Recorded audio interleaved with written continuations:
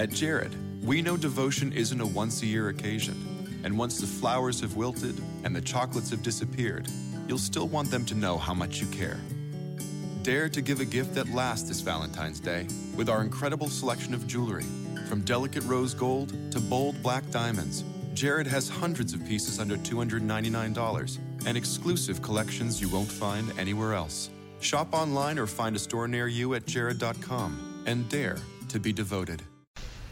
Hello, everyone, and welcome to another edition of Troy Nunes is an Absolute Podcast. I'm your host, as always, John Casillo, and with me today is Dan Lyons.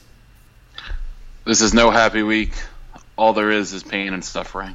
This is true. We will not be talking about the Mets in any way, shape, or form other than this mention that we won't be talking about them because life is awful, baseball is awful, and the San Francisco Giants can die in a fire. At least we didn't lose to the Cardinals, and we move on. You know what? I feel like I'd rather lose to the Cardinals. Oh, I don't know. The Cardinals are pretty miserable. I know you live in California. You have more exposure to Giants-dom than I do.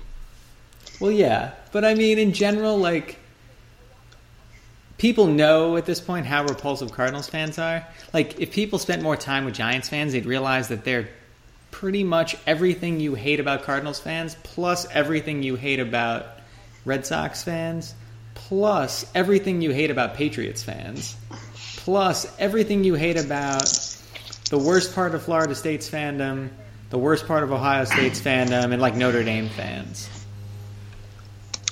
Sounds like a fun mix. Yeah, they are a joy to be around.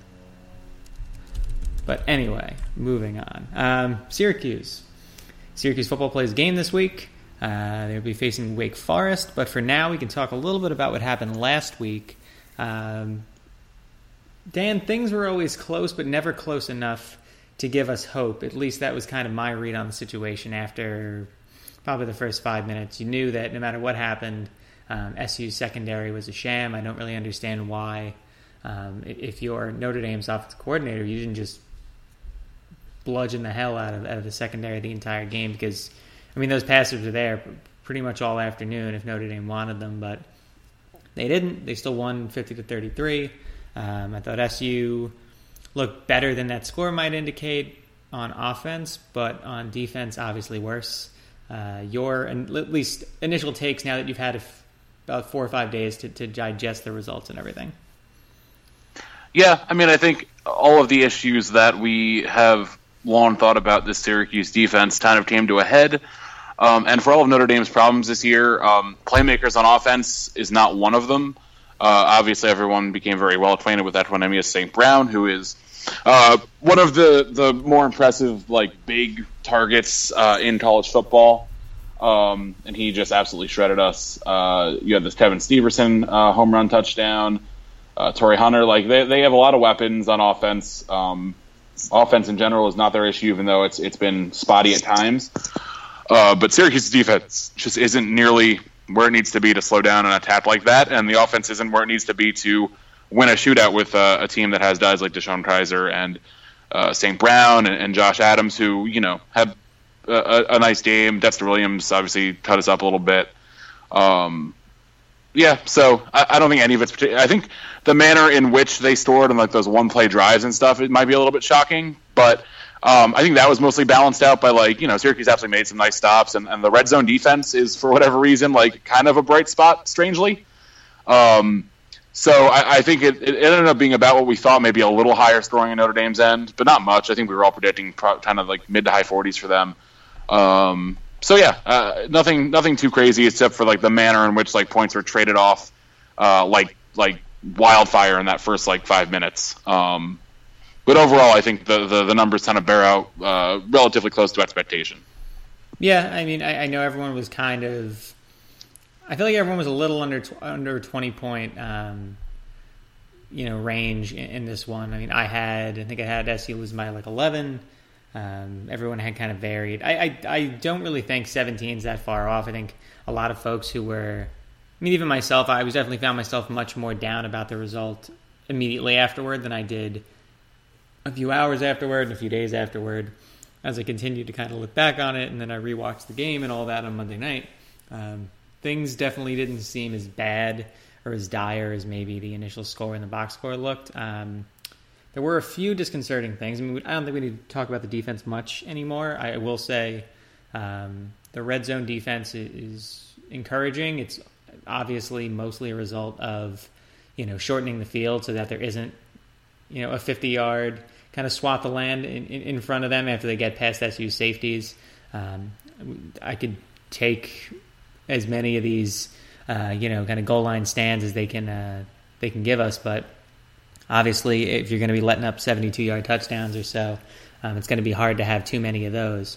But on the offensive side, I think, there were still some issues. I think Dungy was definitely under pressure a lot in the second half, and against a young offensive line, that's tough. And they really, Notre Dame really wasn't blitzing much. They were dropping, 7 or 8 into coverage, and then just creating coverage sacks with 3 and 4 man fronts. Trying to pursue Dungy, it was a little bit easier in that second half as they kind of got a read for what him and the offense were doing. 31-51 is not really anything to feel bad about, but at the same time, when you look at the drops, there was about 5 of those. There were another 2 or 3 overthrows. Dungy could have easily been, over 70%. Can't be understated, at least in my book, how much he's improved in the short amount of time in this offense. And I know you and I have talked about it before. Dungy's a really smart guy, and I don't think that should be lost on anyone, how he's changed his running style. Yes, he still has some issues when it comes to taking risks, but I think he does make adjustments on the fly, and he does learn from mistakes, even if it takes a week to do so. So he might harp on the same mistake over and over in one game, but then, after a week of film review and talking to coaches and things like that, you definitely see a different player. You're seeing him go over the middle more. You're seeing him avoid, dangerous hits, going out of bounds more, making the smart play to throw it out of bounds when he's under pressure. So, yeah, I think at least starting this conversation about the offense and what it could do, I think we should start discussing first what it can do and what it has done, and that's largely because of the adjustments that Dungy has made. Yeah, and I think you can see it even in a game where he had 17 carries, with kind of mixed results, but scored 3 times, which is great, because that's helped solve some of the red zone offensive issues that we've had. When you have a dual threat guy and a guy who can effectively run the read option, that's a pretty dangerous weapon down by the goal line. But even just taking blows, obviously he took the one, which nothing he could really do about the one he did take. It was a late hit. It was flagged. But he's being much safer with not letting himself get absolutely walloped like we saw a little bit earlier this year and then obviously so many times last year. So it's hard to really complain when you have a guy who had 410 yards of total offense and 5 touchdowns. That's a pretty decent day. And I thought it was probably one of his better overall throwing performances, where he's been kind of mixed at points in previous weeks. The win over UConn and the loss to South Florida. I thought this was a pretty nice performance overall by him. And he didn't even have Editawo going too crazy. Obviously he had a nice game too, but it wasn't he was just overwhelming. It was a nice performance by a couple guys. I was actually really encouraged by Steve Ishmael got into the offense more so than he has in the last couple of weeks. Nothing huge, but he was getting open, and hopefully that's a continued shift in terms of balancing out this offense a little bit. And Dungy overthrew him on that one ball. That would have been a good, 55-yarder or so? Yeah, Yeah, that's the second straight week that I know Ishmael dropped one against UConn in the end zone. And then he was overthrown, wide open down the field in this one. Ishmael's saying to media that, he's fine to wait his turn. I think that's dead on. He's always been a pretty positive guy since he joined the team. And I think that, he understands now, you already saw it in this game, when Notre Dame adjusted and, Editawo didn't get a target in the first drive because they were moving the ball well, moving it around to other folks. He didn't really get many targets in the third quarter either.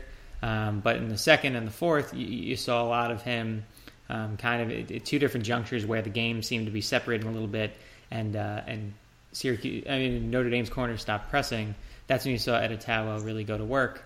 And the fact that you can call a 7-catch, 134-yard effort pedestrian is a testament to how well he's done so far.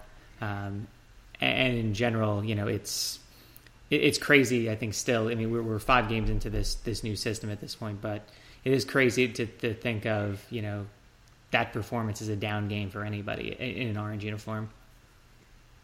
Yeah, I mean, he's just been like so prolific. I mean, the fact that this would be what his maybe his worst game. I guess the South Florida game it didn't store, but like when you have a guy who can go out there and he's going to get 100 yards and probably find the end zone like every week, that's, I mean, anyone who plays fantasy football knows that's kind of like invaluable. Yeah, I mean, nothing he's done can really be understated. He's been one of the best receivers in college football, pretty plainly, and it doesn't look like he's really going to slow down. Aside from maybe facing more double teams, which I still think will come. Notre Dame did a little more of it than some other teams have, but that's why it's important that Ishmael and Phillips and the rest of the team gets kind of brought in along here. Although if people want to keep on leaving him in single coverage, that's fine. Go to what works. No reason to overthink the offense. No, and there were a couple new wrinkles, I thought. I mean, that one Irv Phillips run inside the 30 was really nice. I hope we see more of that because, it kind of gave hope to the Irv Phillips should be a running back crowd like you and me, even if we're the only people left on that boat. That was literally my first thought when I saw it. I was like, oh, he's so good running the ball. I mean, it's also the unexpected on a play like that where he's obviously taking folks by surprise. But yeah, Irv did such a great job running the ball. He's so much better at operating in a small amount of space than Strickland is. Strickland is fantastic in the open field, and that's why I love him as a receiver because I think that he does a really nice job with space. I feel like Phillips does a really nice job in close quarters, and that's why you see him doing so well with these short passes in the flat that he's managing to catch in these bunch formations along with that Atawo. Another thing I did see, at least, looking through the box score, and I noticed this in the play calling breakdown too, was how they were really getting some more names involved and trying to cycle people in and out. Since Esteem came back in to take care of punts, and he does a very good job with returning those, he was definitely a little more out of breath than normal at the beginning of drives, which then kind of started shuffling in some other guys at the slot position, specifically Sean Riley and Devin Butler, who ended up with 4 catches combined for 50 yards, which I think is a pretty nice day for the two of them. Then I also felt that, using Dr. Strickland as a receiver, I felt like they didn't do a ton of that thus far.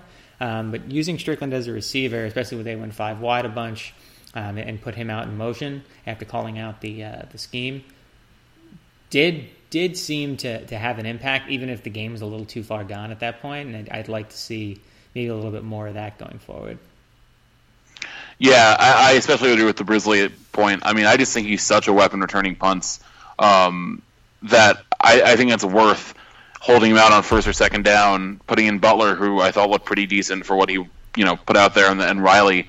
Trade him, I'm fine trading a couple plays at the beginning of a drive, especially when our drives tend, we don't have a ton of 3 and outs, for the impact that he puts on punt return. Because as we especially learned this weekend, Syracuse is not in a position where it can really, no pun intended, punt on special teams at any point of the game.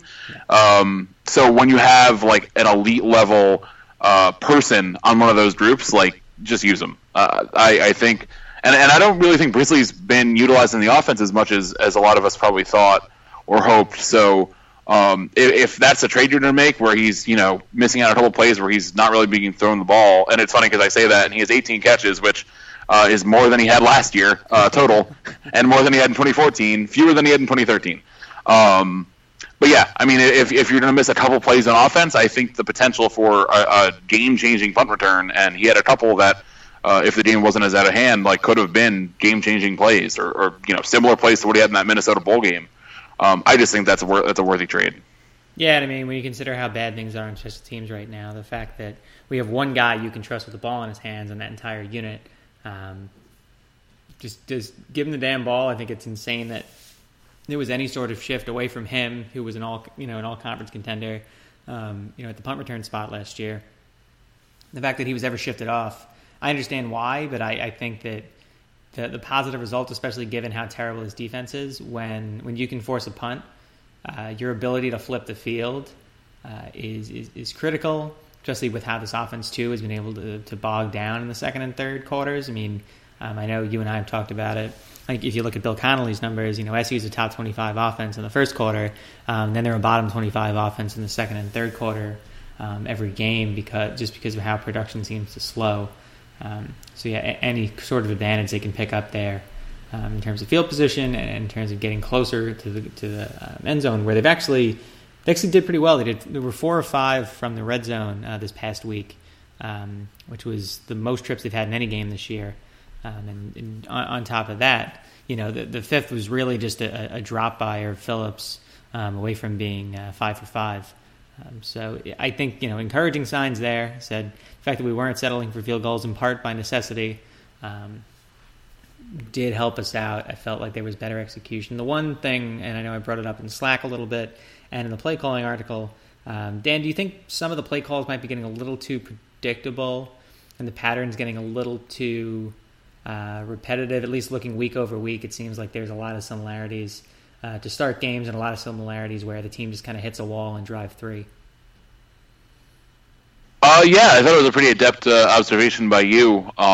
As you noted in our Slack conversations, it seems like the scripted plays early in the game, this is all your observation. I'm just taking credit for it now. The scripted plays in the first drive or two tend to work a lot better than when the game gets going, and I'm not sure if some of that is the fact that Syracuse is likely giving up points on some of those drives going on, or it's just a matter of you can only strip plays for so long before you need to start to adjust to the game situation. But it definitely does seem like it's possible that that's where the change comes, and I wonder if it's the lack of a running game really catches up with the team going forward, because at some point corners adjust to the tendencies of receivers, and the defense kind of learns to adjust to the pace of the game, and that's where having an effective running game where you can kind of dictate that tempo a little more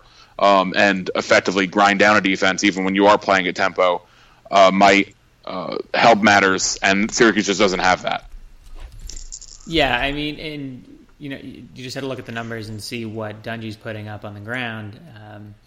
He's the only one moving the ball. These run-pass options have their pluses and minuses. They're great when he's able to grab big gains. They're not when he isn't. I know we talked about this a little bit too, and this is kind of, does the run-pass option and having a lot of the playbook kind of up to Dungy, once you get past those first few drives that are scripted, is that part of the cause of the drop-off? Is that, kind of like Tim Lester did last year, you put a lot of faith in Dungy to make these decisions. He's a smart guy. He's going to make the decision. But after a while, he can only go so far. He can only see so much from where he is versus, plus Babers calls his own plays. Babers is calling his own plays from the sideline, not the box.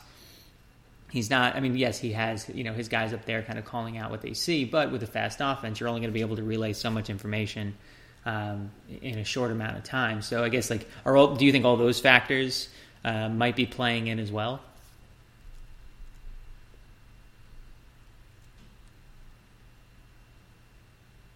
Dan, you're on mute. Sorry about that. My phone just did not want to let me unmute. Yeah, I was kept on hitting it, just kept on flashing off.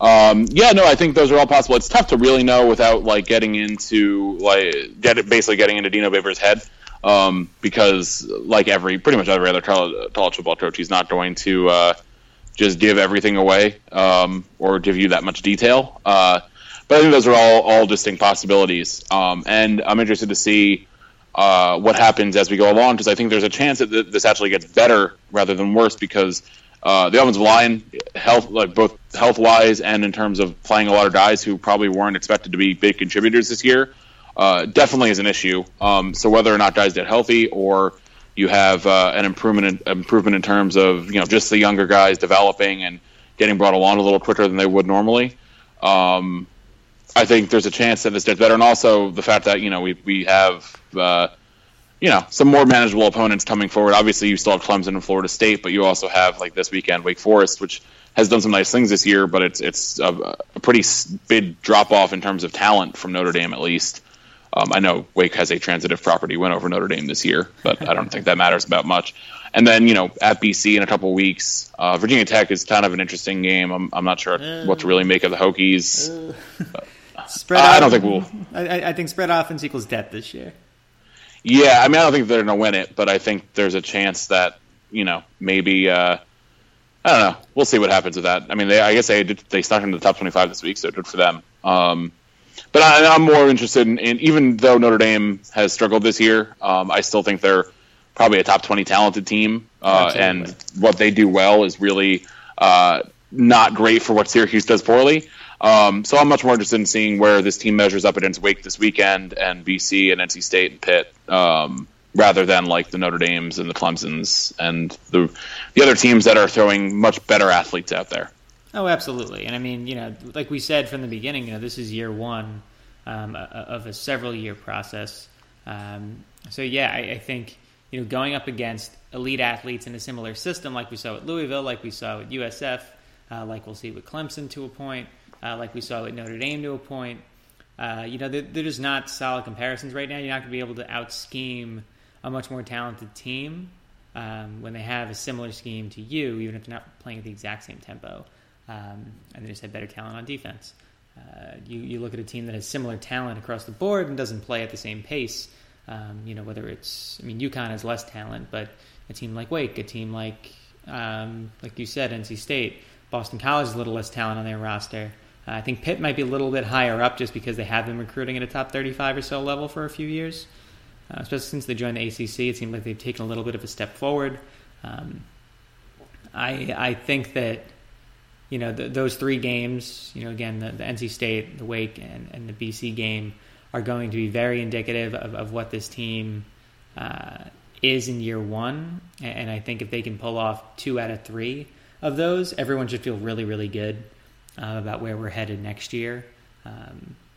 It's only a matter of time before, this system sneaks up on someone it's not supposed to. And it could have been Notre Dame last week if a few other things fell the right way. I wouldn't say it was a close loss by any means, but, if you look at some missed opportunities by the offense, some drops and things like that. And then you mentioned the offensive line there. Kevin had a great piece a couple days ago where he was talking about, how it just seems like no one's talking enough about how much these injuries have had an impact, how much this line kind of mismatch and lack of game experience is really hurting SU. And like you said, the running game is just it's just bad, and it's bad because we don't have a power back necessarily, and I feel like that's what you need to really get this system going. And maybe it's Fredericks if he ever gets out of the doghouse, but you look at that, you look at the lack of the running game. This is a run-first offense. I know everyone was expecting 40-50 passes a game, and we're getting it, but those 40-50 passes per game are a lot more effective if you have 30 to 40 runs per game or 40 to 50 runs per game. Look at something like Baylor. What Baylor did against Iowa State isn't anything to brag about from a final score perspective, but Baylor still managed 469 yards on the ground on 62 attempts, which is insane, but that's also the school of thought that Babers came from, and it's efforts like that are probably going to color his worldview a lot more than what you see at Texas Tech and the kind of Pirate Leach air raid style of spread. Yeah, and even Leach has incorporated a little more rushing in his offense the last couple of years. I think unless you just have a ridiculous set of receivers and a elite quarterback, like you need to be able to run the ball a little bit. And I know we talked about it last week. Some of these screen passes, which were very mixed this past weekend, especially the tunnel screens that they tried, which seemed like kind of a new wrinkle. And a not good one.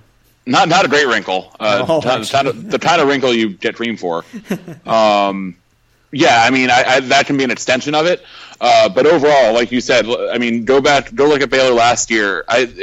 By the way, it just kills me every time that we have to bring up Baylor as the team for frame of reference. Please lose, obviously, guys. Please lose. Yes.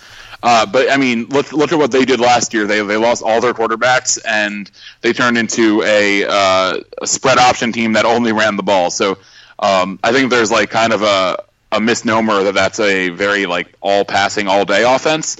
And at times it became more of that because that was something that Bryce Petty was a little more adept at, even though he was also athletic.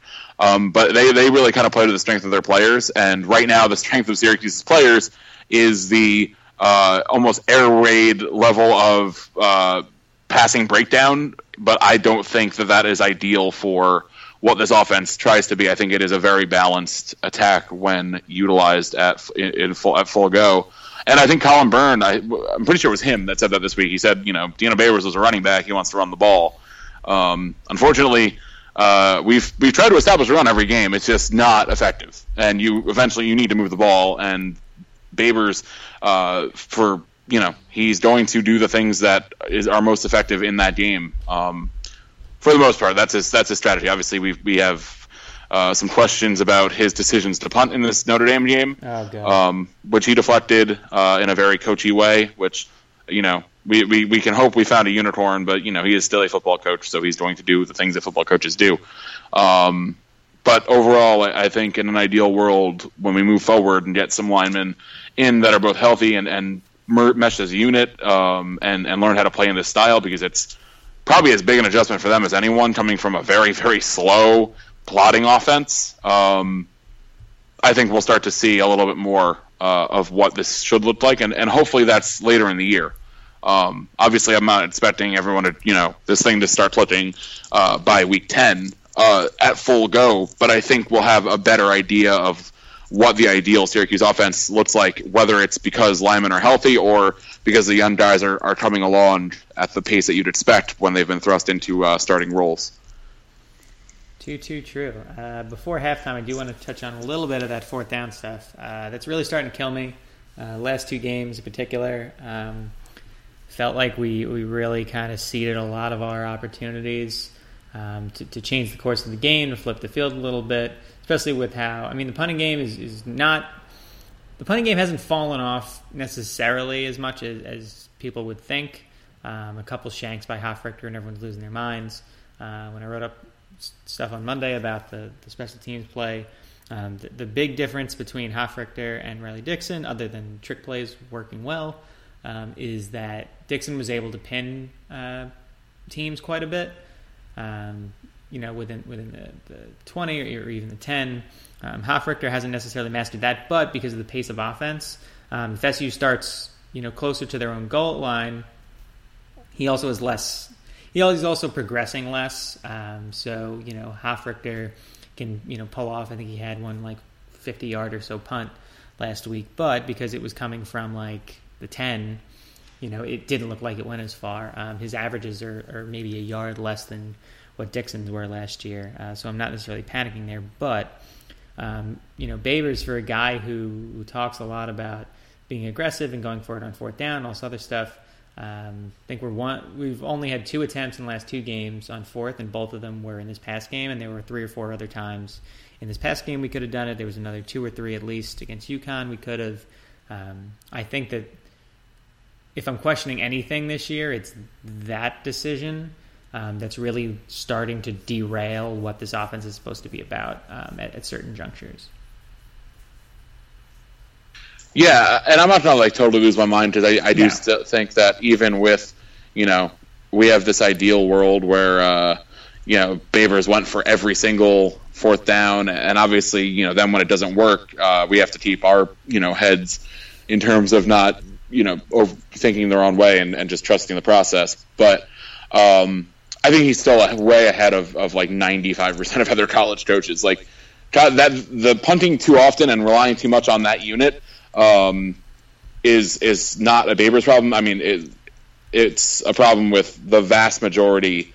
I'm saying over 95% of coaches at every level. So I think that Babers is definitely ahead of most of those guys. It's just not quite where he seems to totally stick with his guns every drive. And I'd like to see that. I would like to and it's early in his tenure, but I'd like to have a comfortability with the staff where I see a situation come up and I'm like, yep, he will go for this because it's Dino Babers and this is the thing he goes for pretty much every time, and he doesn't worry too much about outside factors that might not play into the decision as much as like logically, as much as other coaches who worry about a lot of other stuff that probably doesn't have the impact that they think it does. Completely agree. I think that's a good place to stop for halftime. Dan, what have you been drinking? A limited amount. As I said last year, I've been on antibiotics, so I had to not go too crazy, and the beers I had were mostly unexciting. But on the flip side, I am going to this Wake Forest game that will hopefully not be in a hurricane in Winston-Salem. I leave tomorrow, and I only have like one more day of these antibiotics, so I'm looking to get into some foothills and some other good stuff because North Carolina has wonderful beer. So I will report back with hopefully a pretty full array of things next weekend and not the normal New York stuff. Do it. Go drink some Wicked Weed. Yes, I look forward to it. Yep. Pernicious IPA is probably one of my favorite IPAs, and that's saying a lot considering how many I drink out here. So yeah, if you can find that, would highly recommend. I don't think I've had that one, so I will be on the lookout for it. Yeah, it is in bottles, so it's definitely around. On my end, I had a few things. I was just kind of out and about on Friday watching the Mets, and there's a sports bar that happened to, I didn't even ask them to, they had the Mets on like 3 TVs and Stanford, Washington on the rest. So I was doing that.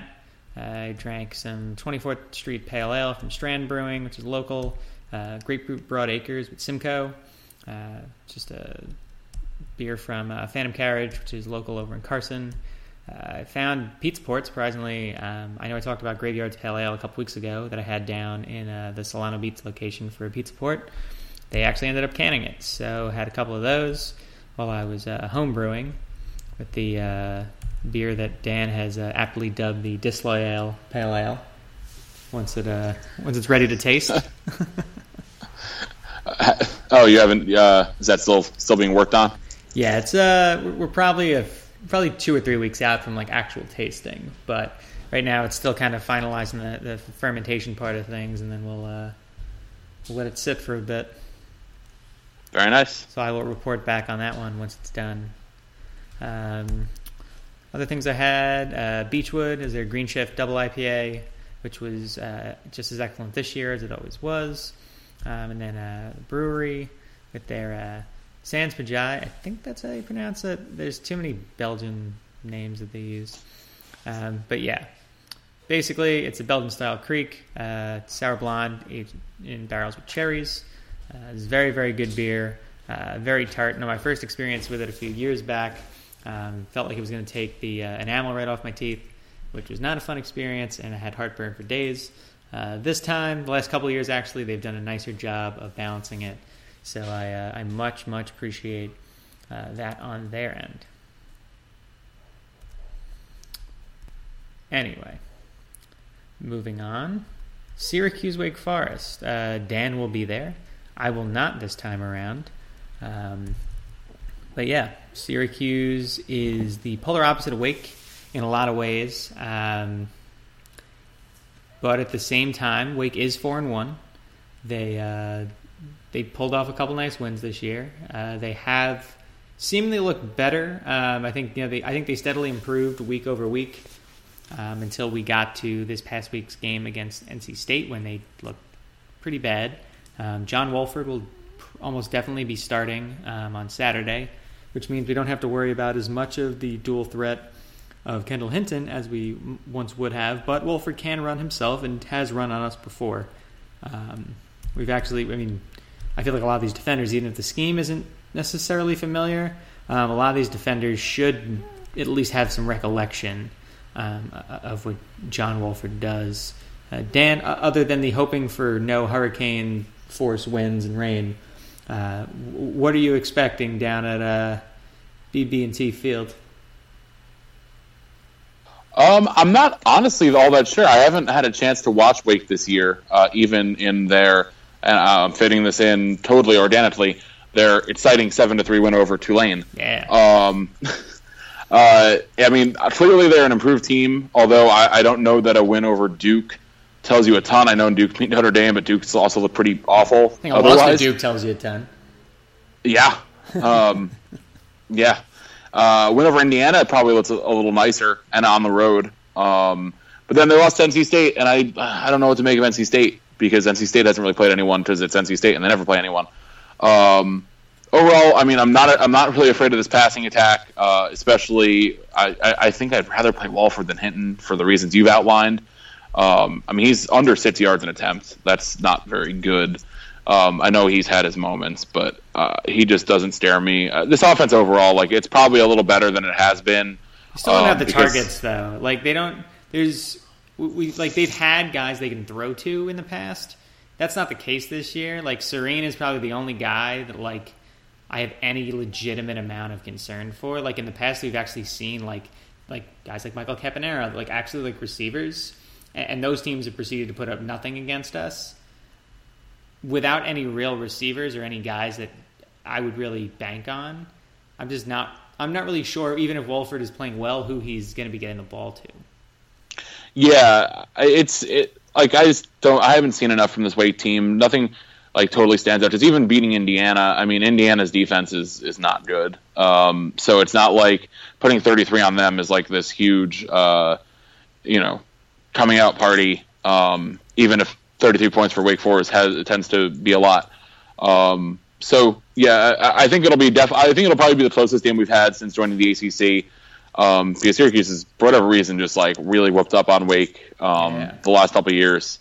I don't know. I feel pretty confident about it. I think a lot of that is on my part probably just having watched this game however many years in a row now and seeing since that game the first game of the Dome when Campanaro went out. I think that was the last team coached by Jim Drobe. Since then, I mean, the Clawson era just has not been kind to, or has just not been good for Wake in this series. So I'm probably a little taller by that, but the numbers just don't look drastically different than what they did last year. The team has no explosiveness. It limits it pretty well, which is kind of similar to past teams, which had some nice defensive backs and some highly ranked players there. It just seems like it's probably like a slightly better version of what Wake's been for a while here, and that doesn't really scare me. Yeah, agreed. And I mean, I don't even have an issue with how they've scheduled here. I don't think they really scheduled totally poorly, but they've scheduled wins, and they've put themselves in a situation to be 4-1 right now. That's smart on their part. It's not smart on ours that we didn't. But that is what it is. I mean, you're right. Wake doesn't necessarily look like they're, head and shoulders above what this team has been in the past. And again, it was proven by them being beat by an NC State team who I think their ceiling's probably around 6-6 or so. I mean, they lost to a mediocre-ish ECU team. I didn't think they looked great against William & Mary, whoever else they played. Like, I'm never impressed by State, and I know that that's one of the long-standing biases on this podcast that never be impressed by NC State under any circumstances. But I think that's a product of what they are under Dave Dorn, and we can talk plenty more shit about NC State later on when we face them. Like you said, Wake, them scoring 30 is a major accomplishment. They have, I don't think they've ever scored 30 on us, actually, which even in that overtime game, which spells some bad things for them. Looking over more of Wolford's statistics, he doesn't put the ball in the end zone. He's throwing under 57%. Like you said, less than 6 yards per attempt. I mean, it's the same thing you and I said before the UConn game, maybe even more so, to be honest, because I feel there's actually a running game here for once, but I feel like UConn was better at running the ball. A team that runs at a pace like this and runs an offense like this where you're not explosive, you can't make up ground in a hurry. It's going to be very difficult. It's going to be more difficult, to be honest, as the year goes on, to beat Syracuse if you find yourself down, 14, 21 points very quickly. Yeah, and Syracuse's tendency to jump on people while, they did it to UConn, and UConn clawed its way back and almost won the game. Well, we did nothing for 2.5 quarters. Right. You can't always bet on Syracuse just totally going in the tank. I don't think we have enough data yet to say definitively that Syracuse will never be able to score in the middle quarters. It seems that way now, but I don't know that we can make that determination. You were right. Wake has never scored 30 points in Syracuse. The two programs have played 5 times since 2006. The closest they came was in the overtime game. They scored 29. Syracuse, which is those of you listening to the podcast are acutely aware, not fielded a great offense in that time frame, and has scored an average of 23 points, which is brought down by a 13 and a 10. Can I guess all the scores without looking? Yes, let's do this. This is great. All right, 2006. 2006 was 20-10. Yes. 2011. 2011 was it? That was a 20-10 Wake Forest win. That was the only win in this series for Wake. Yes, so I've been either a student or a holder of a Syracuse degree for every one of these games. I have been to 4 of these games. The only one I wasn't was I was 16 in high school at the 06 team. Was that 33-29? No, 36-29. I thought that. The other game, 2013 was the Campagnaro died game, which was sad. We had 13-0, 30-7. Yep. And then last year's game was 31-10. 30-17. Oh, pretty good though. Pretty good effort. Did what I could. Actually, it's actually less surprising that I got the furthest one away right. Yeah, so you nailed 3, and then the other ones you were off by a total of 3 points in 2011 and a total of 8 points last year. Killing it. Just really strong effort. All right, so that's your history of Wake. I know I put this article up last year. I might actually repost it this year. My Syracuse and Wake make for strange bedfellows article that got some weirdly positive reception from both sides of just this odd link we have with one another and how we've knocked an important member of the Wake Forest offense out of every game we've played against one another. Yeah, I've kind of we have every single one. It was Walford a couple of years. The last time we were at Wake, it was going Walford. all the way to 06. Who was 06? Oh, it was well, that didn't really help. We set up the Riley Skinner era. And then it was Campagnaro in 2013. Who was in 2011? In 2011, the overtime game. In 2011, I know. We knocked it was Price someone. out. We knocked Price out in the 2011 game. Oh, right. And then I think we knocked Walford out of the last 2 games. Yeah, I think you're right. Because I remember the last game at Wake where we briefly met at halftime. Wake's offense was just the worst thing. It was just by Syracuse was not a good offensive team. AJ Long's greatest hour. It was AJ Long. It was an AJ Long game, and it was one of those things where Syracuse scored 30 points. So we're the offense looked pretty good, and you realize I think 14 of those points came directly from the defense, or the defense left the ball the 2. So it wasn't the offense was actually all that great, but the defense had a really nice game, and Wake's offense just not good. I honestly, that makes me think about the Syracuse quarterbacks I've seen live, and the list makes me angry. Because the quarterbacks you'll know. No, because the last 3 games I've seen Zach Mahoney, AJ Long, and Terrell Hunt in that order, going backwards. Ryan Nassib, the only game I saw him start was his final game. And then I saw Greg Paulus a bunch. I saw a lot of Andrew Robinson, a lot of Perry Patterson, and what's his name, who was in there? Who started the Notre Dame game in Greg's second to last game? Oh, Cam Dantley. Yeah, there you are. So yeah, that's my roster of Syracuse quarterbacks, largely populated by, I'd say, ranking wise, Andrew Robinson most, Patterson, Paulus, Dantley, and then I've yet to see Eric Dungy, and I'm probably not going. And who knows if I ever get to, depending on what happens before the LSU game next year. I don't know that I've seen. Let me look. I don't know that I've seen Dungy. I saw Mahoney last year for the LSU game. Was that the only game I went to last year? I don't think so. Yeah, I thought he went to a couple. Yeah, I'm pretty sure I went to a few. Last year was not the greatest year. Well, I've seen. I think if I've seen Dungy, I've seen every Syracuse quarterback going back to Robinson. That's pretty solid.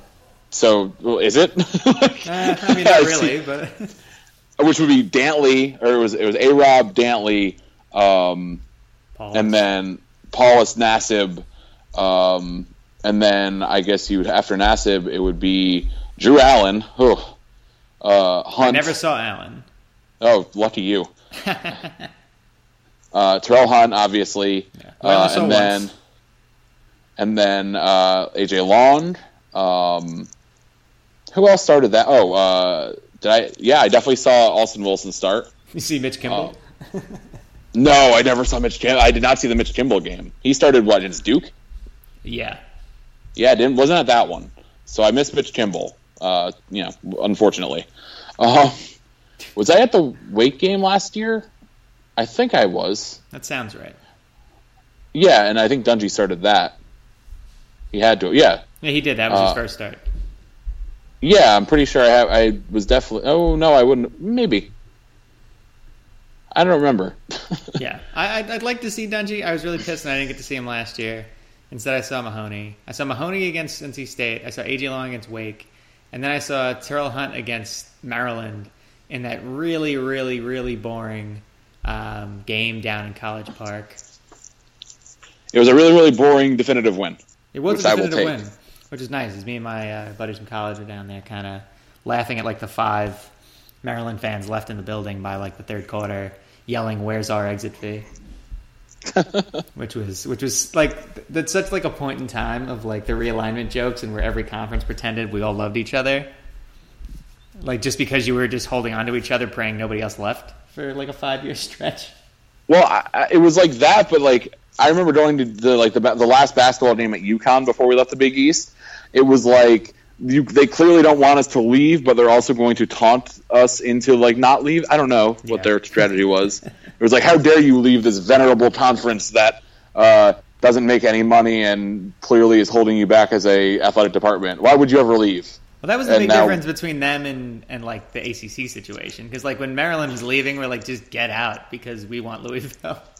Yeah, like we're like, it kind of sucks to like have someone leave on you, I guess. But like ACC, like we were pretty sure that the ACC would be able to upgrade because Louisville was waiting in the wings because the Big 12 decided they didn't want them. Which, looking back, looks funnier every day.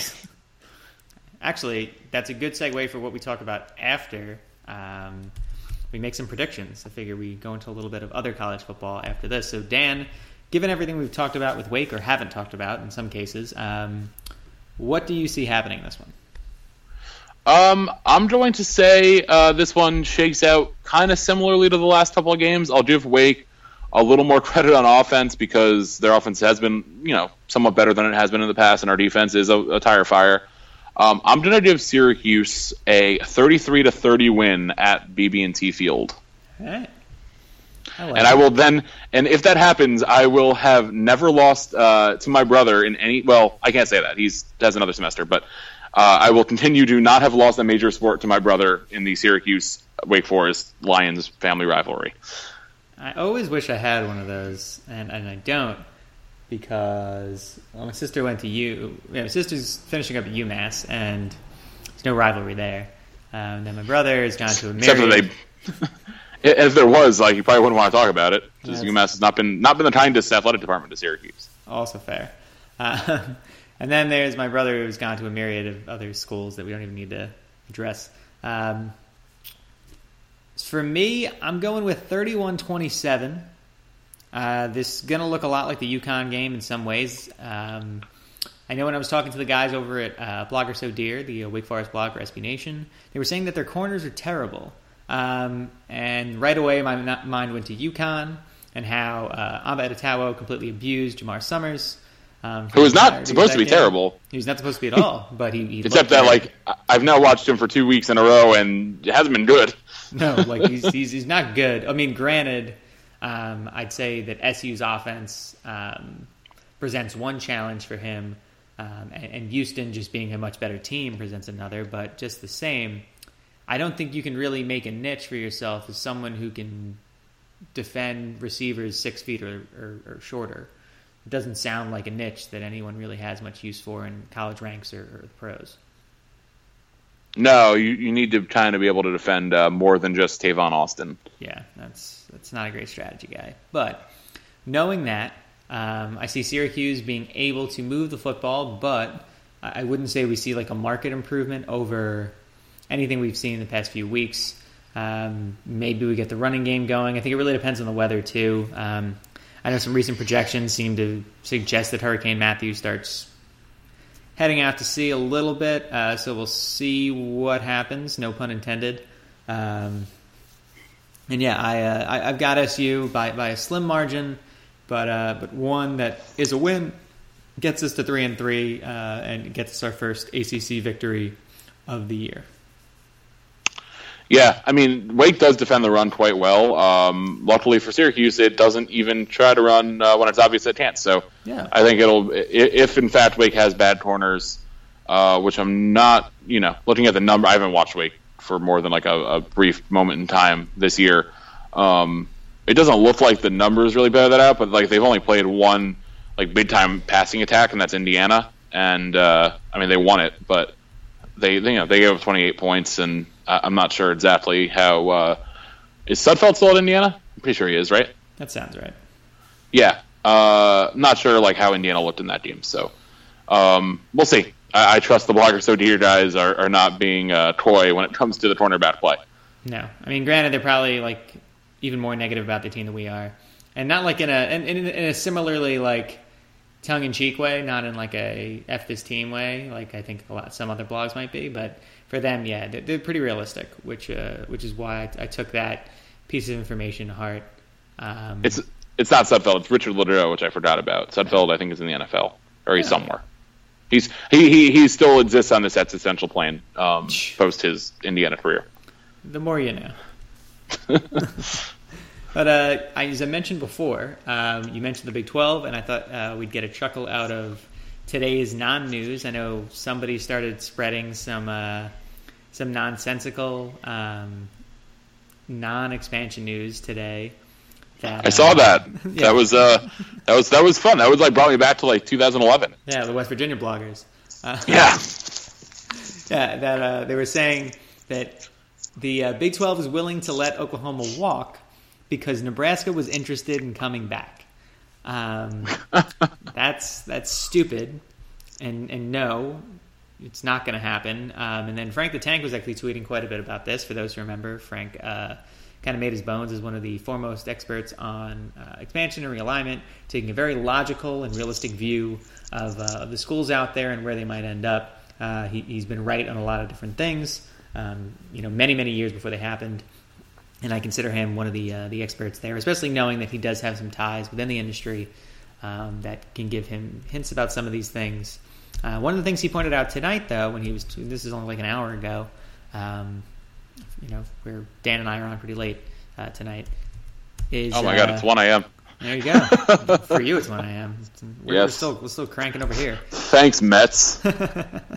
Sorry, we're not supposed to talk to the Mets. That's Moving true. on. But what he brought up was if Texas and Oklahoma refuse to extend the grant of rights with any team that's added,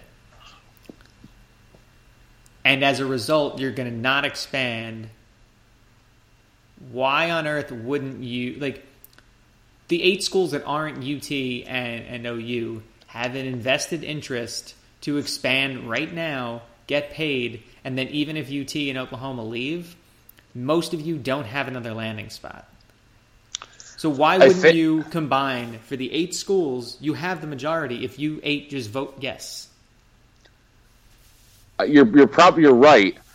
I think when you have schools like Texas Tech and Oklahoma State who are tied to Texas and Oklahoma, or at least people tend to think they are in terms of like if the Pac-12 expands or the SEC expands or whomever, there's a possibility of those schools getting dragged along. Mm-hmm. That's still only 4. So I'm not sure who else is betting on themselves here. But it's clear that even if the other schools don't believe that about their programs, the fact that there is a majority of schools, and I'm not sure what the voting necessity, you can correct me, like, is it just a simple majority in terms of... No, it's 8 out of 10. So, yeah. So the fact that's that... the problem. Okay, so it could just be Texas and Oklahoma. Yeah, you could leave them on an island because because those two schools, if they have an opportunity, Texas and OU will go to the SEC or the Big Ten in a second and say K-bye to everybody else in that conference. So to me, like, and Frank brings this up on his Twitter feed too, why wouldn't all of you say to yourselves, I'm going to act in my best interest, because that's usually what people do, and go, do I want to wait for them to screw us over? Or at least, since I know they're going to at some point, should I just shore up now? Like, I mean, especially if you're KSU, like, KSU is screwed. Like Iowa State? Iowa State is screwed. Like, Baylor, to be honest, is also screwed. Like, there's the schools that aren't, like, the only schools that are definitively probably not screwed are Texas, Oklahoma, maybe Oklahoma State, maybe and TCU. Maybe TCU because they've been good enough, and maybe Kansas just because, like... Kansas is fine. Kansas because they're AAU. Probably, they're AAU. They have really good basketball. Yeah, they're fine. And, like, the basketball is so good that, like, the Big Ten or ACC would probably be like, you know what, it's worth it, because, like, what's another garbage program when we're going to be one of the 4 standing power conferences? Right. Like, at that point, adding Kansas football ain't that big a deal. When you're then adding, like, imagine the ACC with Kansas in it for basketball. I know basketball doesn't drive the bus, but, like, that's, like, it means more to the ACC than it does anyone else. Adding Kansas basketball to the ACC would drive the bus. It would drive a smaller bus. It would drive, like, ESPN being like, yeah, we'll take that, why not? And, it doesn't help the football brand, but I don't think it really hurts it, especially when the ACC is about as strong in terms of football brand as it's been in a long time right now. Really, like, a really quick turnaround on that, too. I know me and you were both kind of believers in the ACC football product, even when it didn't look great.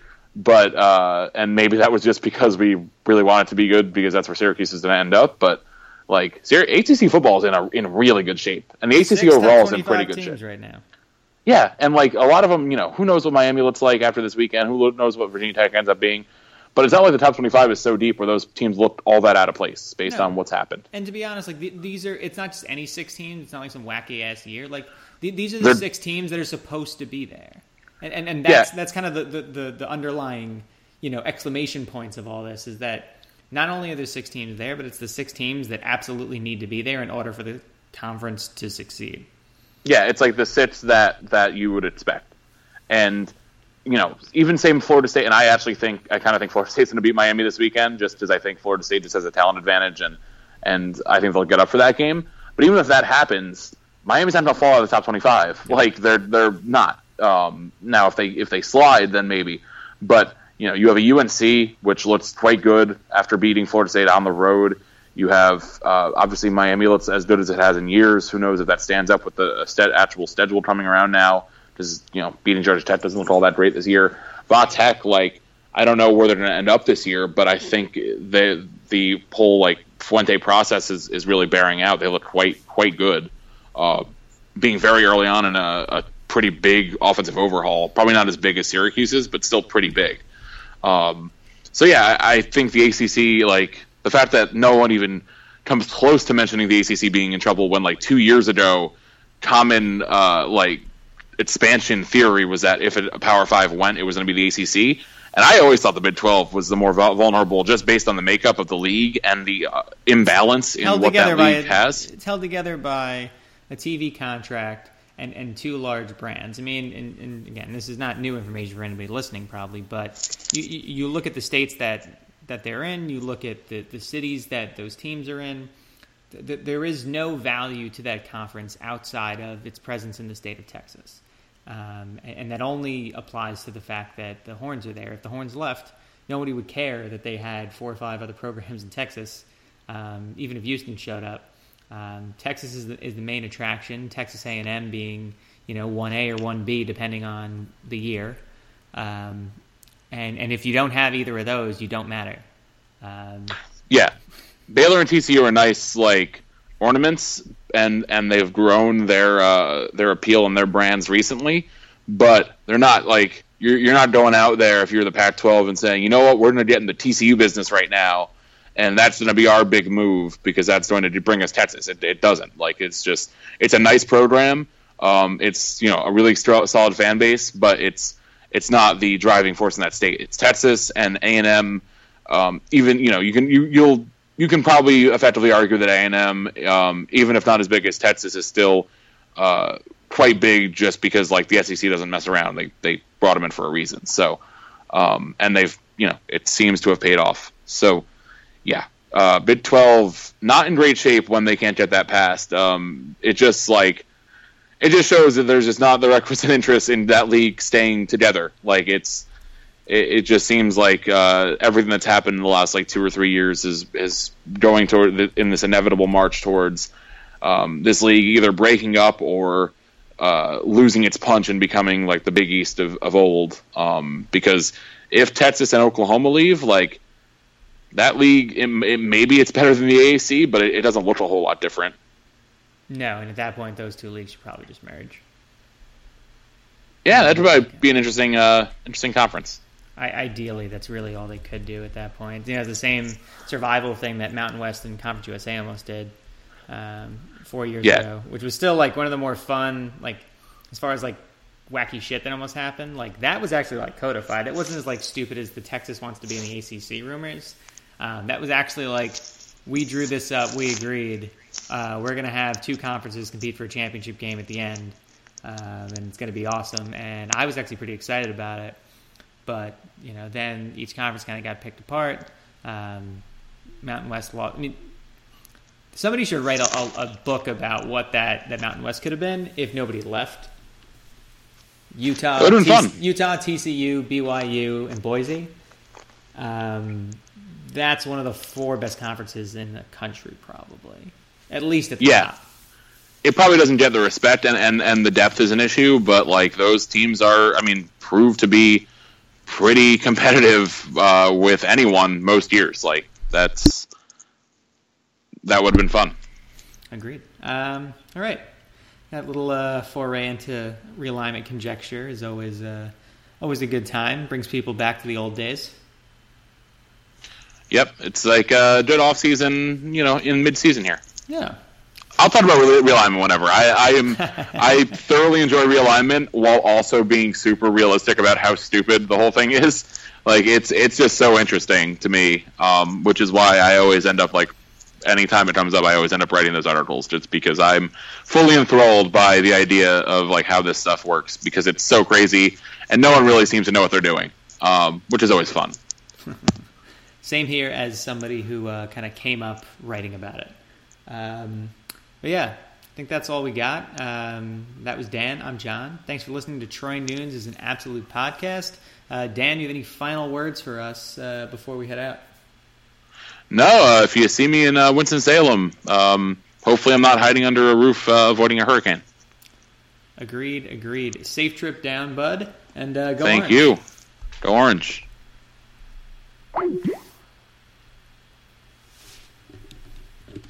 At Jared, we know devotion isn't a once-a-year occasion, and once the flowers have wilted and the chocolates have disappeared, you'll still want them to know how much you care. Dare to give a gift that lasts this Valentine's Day with our incredible selection of jewelry. From delicate rose gold to bold black diamonds, Jared has hundreds of pieces under $299 and exclusive collections you won't find anywhere else. Shop online or find a store near you at jared.com and dare to be devoted. At Jared, we know devotion isn't a once-a-year occasion, and once the flowers have wilted and the chocolates have disappeared, you'll still want them to know how much you care. Dare to give a gift that lasts this Valentine's Day with our incredible selection of jewelry. From delicate rose gold to bold black diamonds, Jared has hundreds of pieces under $299 and exclusive collections you won't find anywhere else. Shop online or find a store near you at jared.com and dare to be devoted.